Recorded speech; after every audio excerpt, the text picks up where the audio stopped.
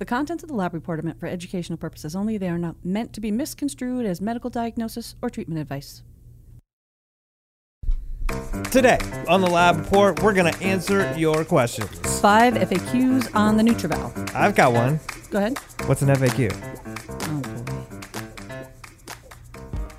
The world of medicine can be challenging. Clinicians and patients are always looking for more options, more effective treatments, and in the end, more answers. Functional and integrative medicine focuses on addressing root causes of disease. Here at NutrEval Diagnostics, we've watched this field evolve and grow for over 35 years. We've not only adapted, we've led. Join us as we talk about functional medicine, laboratory testing, and optimizing health. Welcome to the Lab Report.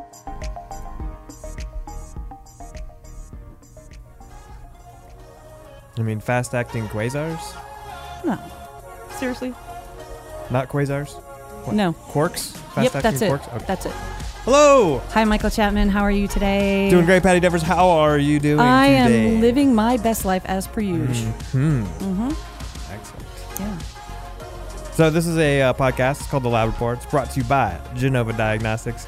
Thank you, Genova. Thank you. And it is a place where we discuss certain things relevant to functional and integrative medicine, specialty lab testing, therapeutics that are maybe not the ones that you're used to if you've come from the hospital setting like Patty has. And this is the place for that and other stuff. And lots of other stuff. And if you enjoy stuff, maybe go to iTunes or Spotify, follow this quirky little show, rate, review, download, share with your friends, leave us a written review. Yeah. And if that's not enough, Uh-oh.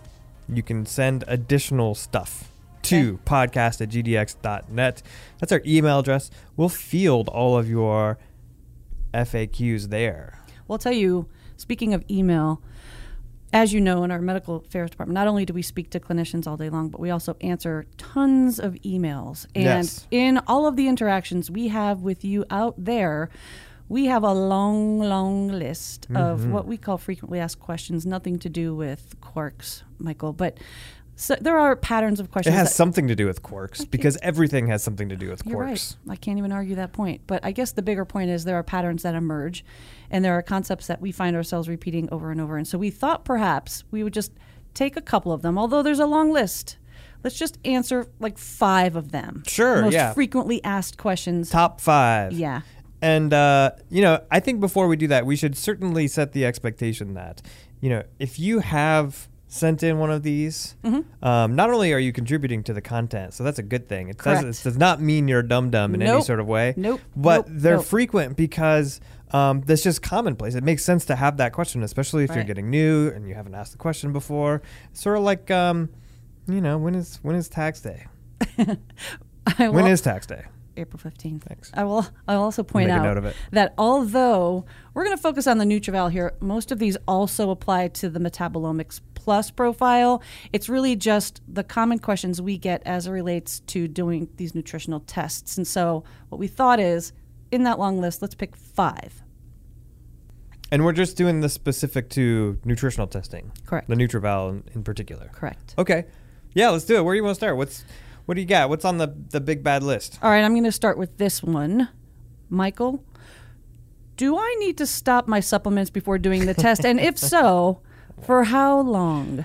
Yeah. Boy, we get that one a lot, don't we? Yes, we do. Well, as much as I want to say, just stop on any given Tuesday. Don't do that. We don't want to confuse people, right? So let me just answer this straight. It's kind of up to the doc. Mm-hmm. It's always kind of up to the doc. Genova never recommends that we discontinue anything that you consider to be medically necessary or anything that somebody else might consider medically necessary as well. So what you want to do is you want to ask this question of yourself. Do I care what the patient's results look like with them on the particular supplements, multivitamins, whatever they may be, or off? Because it's 2 different questions. And we have that explicitly listed as well on the collection instructions, for the patient to discuss this with their doctor. But I think as general best practices, if you got a new patient coming in for the first time with a desire to do a nutritional evaluation, a micronutrient test, then have them discontinue that grocery bag full of supplements that they're taking so you can get a baseline.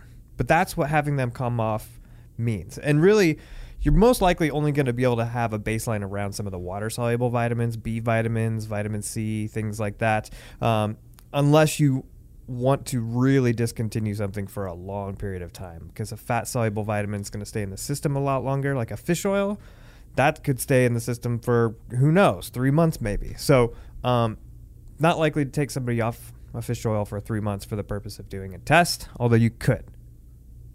Fair enough? Fair enough, but I will also point out 2 other things. So if you stay on those supplements, let's just say, you're right, Michael, they stop their supplements, they get this baseline, and they say, okay, here's what I'm recommending for you, various foods, various supplements. Then clinicians in follow-up will do testing on those supplements just to see how well they're doing. Sure. And then the question we get in follow-up to that is, okay, well, if I stay on all of these supplements, are the nutrient recommendations then in addition to what I'm currently taking?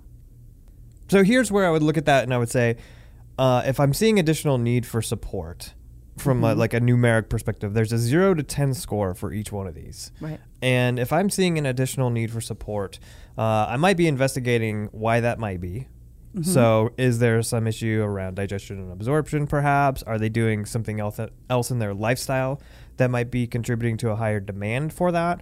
What I will say is I don't necessarily look at it and say I'm just going to add that dose on top of what they are currently taking, because our reference ranges aren't based on supplemented individuals.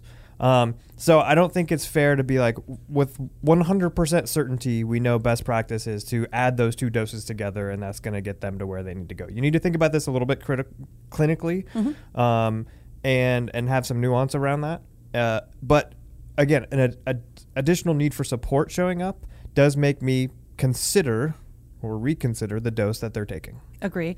And for those who want information on how various supplements and or medications can influence findings on the test, we've created things called the test preparation pages. So if you go to the website, to the NutrEval product page, off to the left, there's a tab that says test prep, and it basically outlines what we know or what we think we know about how medications and supplements would influence findings. There you go. 2 resources for you. You've got the collection instructions. You've got the test prep page on the website for more information if you ever want to refer back and you have that question come up again. All right. Well, here's another one. You're going to love this one, Michael. This is one we get a lot. It's about creatinine, right? So on the urinary portion of the NutrEval, we measure urinary creatinine for purposes of lab standardization. So all the results are ratioed to creatinine. What influence does the creatinine level have on the findings, and does it make it invalid if the creatinine is abnormal? No, my throat's tired. I can't do this one. I'm gonna get some water. You answer that one. Well, the answer is, like we just said, got a tired throat. we measure the urinary creatinine and we ratio all of the results to creatinine as a laboratory standard, which at face value then corrects for any fluctuations that we might see in the level of urinary creatinine. So all the results are still completely valid. Now, there are levels of creatinine low by which the lab will reject the sample, because if the creatinine is too low to perform this standardization, they're going to reject the sample and ask for a recollect. So if Dr. Amy Peacebrewer has released a report out of the Genova doors, you can bet your bottom dollar that those results are absolutely valid. And if you have a question, you can always call us in medical affairs and we'll discuss the results and discuss this with you. But in general, people kind of have this feeling like, I need to correct my results, my creatinine's low, so I'm going to go up to the next quintile or to the higher level. That's not true. Whatever comes out is the result, and it's valid. Agreed. One thing I would add to that. Go. Because it is valid. Now, if somebody has a really messed up creatinine, then it's telling you something clinically, right? Yep. They have something going on where, maybe it's as simple as they're overhydrated and so their urine is super duper dilute. Maybe they're having a hard time concentrating things at the kidney level, or maybe they're super dehydrated and that's why the creatinine's real high, or maybe they're a beefcake. Or they're so thin and frail they don't have enough muscle mass to support creatinine. Yes. So given that state of existence clinically can impact other things. Right? If you're not concentrating things at the kidney, then there's going to be a lot of things that probably just aren't showing up in the urine, and then other things that are showing up excessively. There's an imbalance going on in your kidney filtration, and vice versa if you're super dehydrated. So that's why, sometimes we'll take a look at it and we'll look at the results and ask whether a recollect is needed. It's not because the results are invalid. It's because the clinical picture is there's something odd about it. Does that make sense? Yeah. Like, again, to your point, whether there's a kidney problem or they have no muscle mass, these are important. The other place we see this is that when it's a first morning void urine, patients are advised to collect their urine that if they had gotten up to urinate in the middle of the night, you're supposed to save that and mix it all together. So sometimes if patients don't do that and they just do that one first morning void when they wake up without collecting all the urine through the night, you get really strange creatinine levels. Yeah. You just threw away all of your quinolinic acid. The branch chain keto dehydrogenase complex only works between the hours of 11 and 12 p.m. Correct. All right, so there's two. We put two big ones to rest. Let's tackle this one, Michael. We get this a lot as it relates to the neurotransmitter metabolites. Oh, my favorite. Right. So I think there's some misunderstanding out there as it relates to what the neurotransmitter metabolites are telling us and whether or not it reflects what's going on in your brain or central nervous system. So do you want to put this one to rest? Do you want me to? I do. Because you know what I want to say. I want to hear it. You should absolutely use that to dose your SSRIs No. because... Stop. No, so, right, these are molecules that are coming out in the urine. So let's think about this. Mm-hmm. The way that it would come out in the urine is if it's circulating in the blood, right? Right. And the levels in which neurotransmitters circulate in the brain are very tiny compared to the levels at which they circulate in the blood. Also, there's this thing called the blood-brain barrier, which, like it sounds, for the most part is semi-impermeable to many of the neurotransmitters. And so bottom line is that most of what you're seeing showing up in this section, the neurotransmitter metabolite section, reflects systemic production and circulation of these neurotransmitters. And they serve other reasons. They have other actions in the body other than just working in the brain to affect your mood. Now, that being said, if somebody's taking an SSRI, then certainly you're going to see that the detoxification byproducts show up in the urine, right? So that's super duper common. And if you're producing systemically a lot of a particular neurotransmitter, I'm thinking like epinephrine, norepinephrine, or adrenaline, if you're super stressed out, making a lot of catecholamines, then yeah, you're going to see higher levels of these because those absolutely circulate. And I will also add to that a lot of our neurotransmitters are actually made in the gut. To your point, they're made peripherally.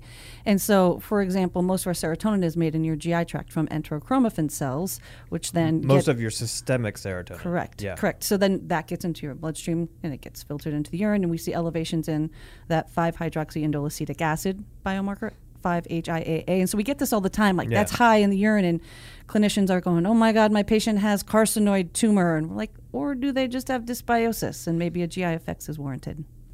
Now, is that to say that they couldn't have some sort of effect in the central nervous system? I think the jury is still out on that a little bit. But, we talk all the time about this gut-brain axis and whether that's, from bottom up, from GI up to the brain, or the other way around. I mean, it's a little bit yet to be determined. But I do want to keep that option open as far as it's not like there's zero information from a mood perspective that you can gather from that section of the test. It's just, it's not exactly the way in which you might be thinking the interpretation should be. I have a question for you. Where did face value come from? I don't know. Should we Google it? Yeah. I'm just thinking, I don't really actually use Google that much anymore. I mean, maybe we should start Safariing it or something. Then we'd have to probably get a new jingle. Got it. Hit me. Well, sort of makes sense. It was kind of referring to money, the value printed or depicted on coin, banknotes, postage stamps, tickets, etc. That actually the have value face. Depicted. You mean that's like where it says the number 1 for $1? Right, and or there's a picture on there. There's a face and there's a value. So it's because there's faces right on in money. front of your face. There's a face and a number. Why is there a face on money? I don't know. We should Safari it. All right, you got another one of these questions? You want to hit me with your best shot? I do. And fire away. As you know, wow, that's my signature karaoke song, Yeah. Yeah. As you know, oftentimes clinicians will send in samples or patients will send in samples. There's a urine sample and a blood sample. Sometimes part of it gets rejected for various reasons, like creatinine, for example, and patients are asked to recollect. And if that sample isn't received to complete this report within 30 days, we release 2 separate reports. And the question I have for you, Michael, is, all right, so the clinician gets 2 different NutrEvals back. What do they do with that? How do they put this together to treat their patient? Well, you take one of the reports and put it on the table, and then you hold the other one above that report and shake it really hard and hope that all those results fall from one report into the other one. Bada boom, bada bing. Next question. Okay, so usually what we have here is, one report will have the fatty acid results, and then the other report has the amino acid results, just to be simple about this. And so obviously you don't have duplicate results. You just look at the 2 different reports to, interpret what you're finding for the patient. That being said, a lot of people find one of the biggest helps or one of the biggest utilities of the report is those nutrient recommendations, the overall scoring system for things like oxidative stress and toxic exposure and stuff like that. So when it comes to that, because you have different information feeding into those algorithms from different reports, all you have to do is add those stinking numbers together. Right. That's all you have to do. So if you've got a score of 3 on one report for toxic exposure and 5 on the other, patients would have had a score of 8. And that's because these algorithms are based on an additive design. So that is really not that hard. Same goes for the numerics of the 0 to 10 scale for nutrient need recommendations. So if you have a nutrient need for B12 of an 8, that's going to be the same on both reports. So you add them together. I know it's confusing, and clinicians get very confused when they see this. Patients get confused. They think they have 2 different results. These can't be right. You're right in the fact that they're not two. I mean, they are 2 different results, but you've got different things feeding into correct. From the 2 different reports. So again, add them up. Just add them together. Right. All right, I'm ready for the last one. Let's do this. Well, interestingly, this question just came up as we were coming upstairs to record this podcast. Fascinating. In a consult that Donna had with a clinician. You could probably say that like every day, though. I know. It's true. It's true. And it's a common one, which I think is why we need to address it here. And what happened in this consult is this patient had, on the back page, we measure RBC magnesium. And the level for RBC magnesium was within normal range. But if you go to page 2, where we give the nutrient recommendations, there was still a need for magnesium above and beyond normal dietary intake. So the question is, how can you have a normal RBC mag and then still have a magnesium need on page 2? Yeah, and usually the way this is going to show up is that if you have a normal RBC magnesium on the back page, and you have any sort of score show up for a need for magnesium, it's probably going to be a lower score, between 2 and 4, because one of the biggest drivers of that score is the RBC magnesium. So if that's normal, it's not likely to be a high score. That being said, it can show up with a score even when the RBC magnesium is needed, and that's because this is a functional analysis on top of being a direct measurement analysis, right? So the difference there is if you go to LabCorp Quest and get a serum B12 or RBC folate, they are just directly measuring how much folate or B12 they're finding in the sample. We're doing that too with magnesium. We're measuring it, and that's why it's on that back page, but we're also looking for all the biochemical pathways related to magnesium as a cofactor, seeing if there's evidence of it not working, or if there's backups in those pathways that suggest, possibly a magnesium issue. Then you could have, a score show up 2, 3, 4, a little bit of a higher need for magnesium. In the same way that we're not measuring B12 in the blood to assess for B12 status. We're looking at all these different pathways that are related to the need for B12 as a cofactor. So that's how you can end up there. You can potentially have a functional need for it because you might have a lot of magnesium floating around, but for whatever reason, it's not helping the pathways, the enzymes to work effectively. Or there could be some other vitamin that's slowing down that pathway that's related to magnesium, but not necessarily magnesium itself. So it helps to sometimes go and look at some of the results that may have triggered that magnesium score. I'll also say, because this comes up so often, we have those nutrient recommendations on page 2 as a guide. As a clinician, you're in charge of your patient and what you feel they need or should be supplemented. So those nutrient recommendations are a guide based on our algorithm. But again, you know, you're the clinician, you're a patient, you decide what you want to put your patient on or what you want to supplement with, just to put that disclaimer out there as well. Yeah.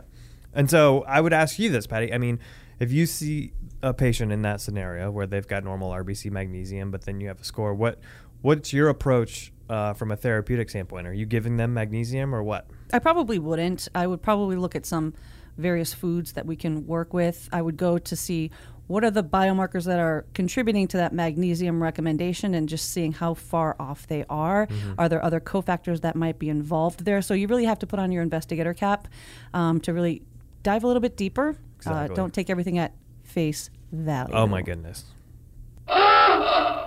Travis. That's obnoxious. Man, Travis, we just answered 5 questions. We don't need a question of the day. We Seriously, just did 5 of them. With the question of the day? Right. Oh, I know what it is, Travis. What? You just want to hear that jingle, don't you? No. Question of the day. We did Question of 5 of them. questions. 5 questions. Question of the day. There's still more. It's the question of They never the stop. day. No. I hate that jingle with the white hot intensity of 1,000 suns. I think you need to understand that. It's the OG jingle. I hate it so much. It's the first one. Right. Next time on the Lab Report, we're going to do the next 5 on the NutrEval. Or we could do GI effects or hormones. That's a much better idea. Okay.